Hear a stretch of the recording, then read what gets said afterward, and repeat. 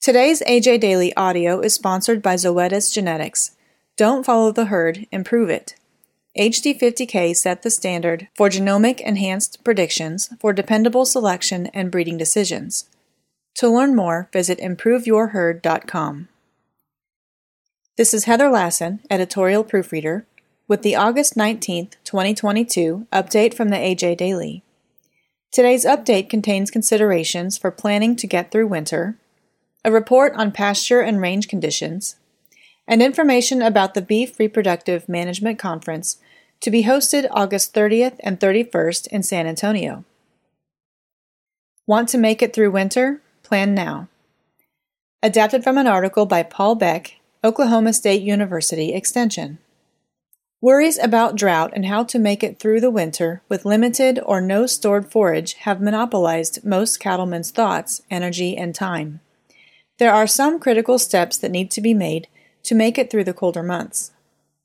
The first priority is to reduce the stocking rate on the ranch to a level that can be sustained through the rest of the summer and into the fall. If you keep or purchase stocker calves to utilize extra grass, this may be the time to sell calves early or send calves to a grow yard or feedlot.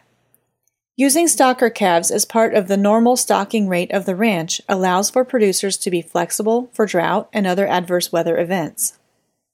To read more, visit angusbeefbulletin.com/extra and select the Health and Nutrition tab.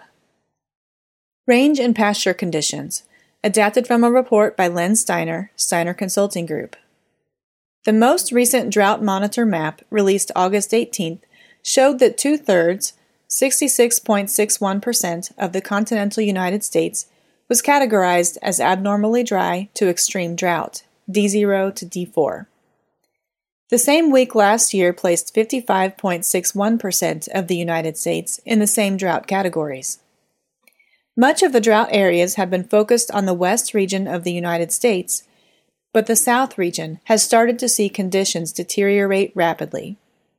In the south region, drought has intensified, with last week posting 84.73% of the region as D0 to D4, where a year ago only 7.89% of the south region was D0 to D4. The south area categorized as D3 to D4, extreme or exceptional drought conditions, was 39.32% last week, but a year ago no portion of the south fell under the D3 to D4 rating. For the full report, go to dailylivestock.report.com. Today's AJ Daily audio is sponsored by Zoetis Genetics. Don't follow the herd, improve it. Today, producers are using HD50K genetic testing to improve accuracy and reduce risk in their seed stock operations. To learn more, visit improveyourherd.com. Beef Reproductive Management Conference, August 30th and 31st in San Antonio. Adapted from a release by Susan Himes, Texas A&M AgriLife. Texas A&M AgriLife and the Beef Reproduction Task Force will present the Applied Reproductive Strategies in Beef Cattle Conference, August 30th and 31st at the Westin San Antonio Riverwalk, 420 South Market Street, San Antonio. Participants must register online by August 19th. The cost is $300. Students are $200.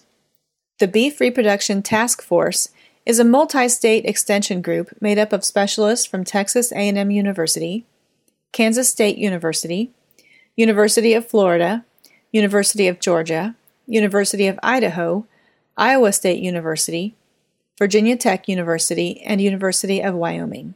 The meeting has a long history of providing the latest information on the application of reproductive technologies and includes a range of topics related to cow herd reproduction, such as nutritional interactions, herd health, management, and male fertility. For more information or to register, click on the link in this episode's description. The AJ Daily is compiled by Paige Nelson, field editor for the Angus Journal. For more Angus news, visit angusjournal.net. Today's AJ Daily audio is sponsored by Zoetis Genetics. Don't follow the herd, improve it. At Zoetis, we're here to help improve your herd and your operation. To learn more about HD50K, visit improveyourherd.com.